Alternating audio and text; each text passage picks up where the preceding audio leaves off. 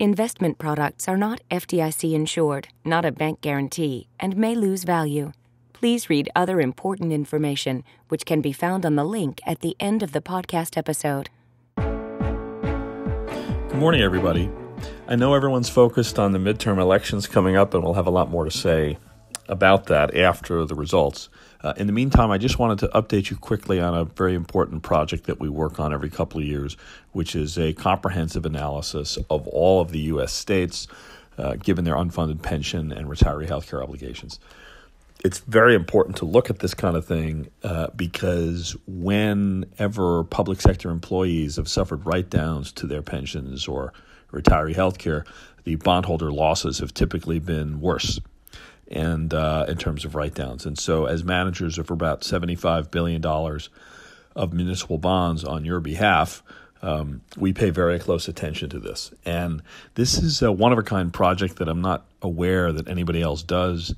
We analyze all of the 300 single and multi-employer pension, defined contribution, and retiree healthcare plans, and use a variety of different investment return assumptions to figure out how large the burdens are relative to the state's ability to pay them. And the bottom line is that most states have ratios that are pretty manageable, but they're not the ones issuing all the debt. There are a few states with very severe problems, and typically they're the ones that are issuing more of the general obligation debt.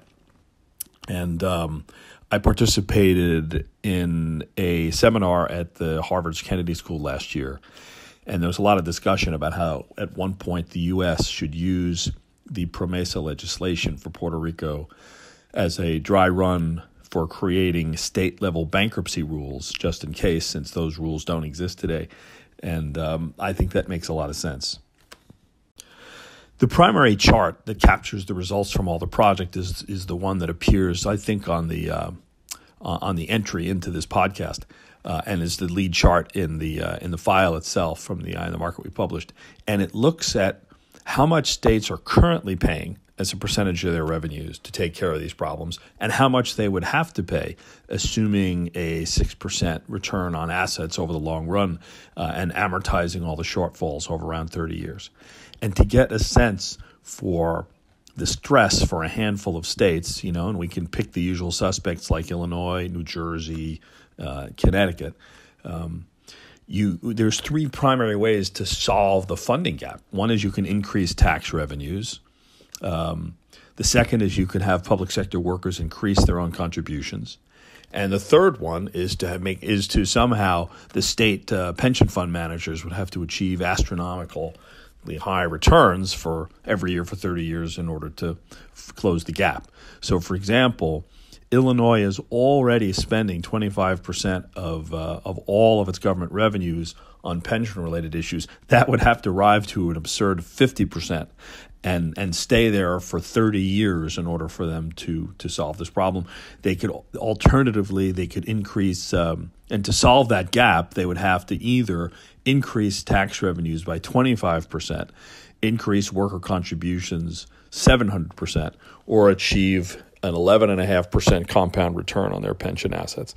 All of those things are either from a market perspective or a political perspective, I don't think, achievable. And so that's why we pay very, very close attention. Table 1 summarizes those options in terms of tax revenues, worker contribution increases, and required returns on the pension and retiree healthcare assets in order to solve the problem. And you can get a sense for which states face the most difficult challenges. There's a couple of things the states can do. They can adjust the cost of living adjustments on pensions, but most have already done that. They can't adjust pensions once they're accrued, but they can make ongoing changes to their retiree health care plans, and many states have made large changes over the last couple of years. We analyze the impact of those and make further arbitrary 33% reductions to those liabilities just to see what would happen. And for the most part, our estimates of fiscal stress are unchanged because the retiree healthcare obligations are generally a lot smaller than the unfunded pension obligations. And so in the piece, we take a close look at a bunch of different scenario analyses here, but I think this is something we have to pay very close attention to, particularly given the fact that municipal bonds tend to represent the safe harbor of a lot of client portfolios. Now, to be clear, we're talking here about the risks related to general obligation exposures in some of these weaker states. Our asset managers do sometimes invest there if they can find credits that don't have any exposure to the state retirement system. For example, Northwestern Memorial Healthcare in Illinois, or Princeton University in New Jersey, or some separate legal entities that have segregated revenues may still look interesting in some of the problem states, but they have to be analyzed very carefully. So take a look at the report. There's some supplementary materials that review all sorts of issues on special funding situations, how quickly plans can run out of money, the history of why these public plan funding ratios were in good shape in 2000 and are generally in such bad shape today, some history on the case of New Jersey, which is illustrative, and the full results table for all 50 states. So good to talk to everybody, and expect to hear from us next time after the midterm elections, which should be pretty interesting. As a bit of a preview of the midterms itself, remember this. We had a chart right after Labor Day that looked at the history of the last 100 years of midterm elections. And while generally the president's party loses seats, the larger losses are associated with times when either the labor markets were in bad shape or the stock markets were in bad shape, or both. When labor markets and stock markets have been in good shape, the losses have generally been in single digits. In terms of number of seats in the House.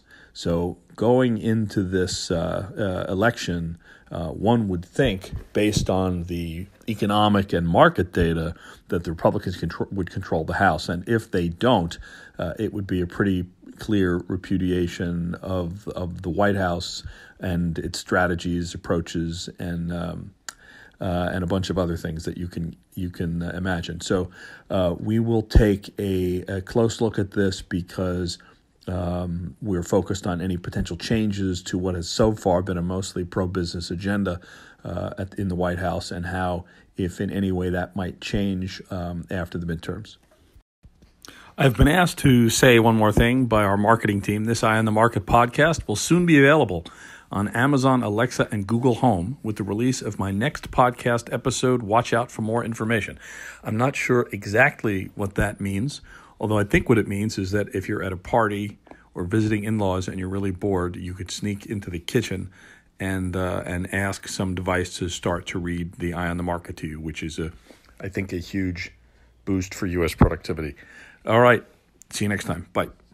Michael Semblist's Eye on the Market offers a unique perspective on the economy, current events, markets, and investment portfolios, and is a production of JP Morgan Asset and Wealth Management. Michael Semblist is the chairman of Market and Investment Strategy for JP Morgan Asset Management and is one of our most renowned and provocative speakers. For more information, please subscribe to the Eye on the Market by contacting your JP Morgan representative. If you'd like to hear more, please explore episodes on iTunes or on our website. This podcast is intended for informational purposes only and is a communication on behalf of JP Morgan Institutional Investments Incorporated, a member of FINRA and SIPC. Views may not be suitable for all investors and are not intended as personal investment advice or as a solicitation or recommendation. Outlooks and past performance are never guarantees of future results. This is not investment research. Please read other important information, which can be found at www.jpmorgan.com/disclaimer-EO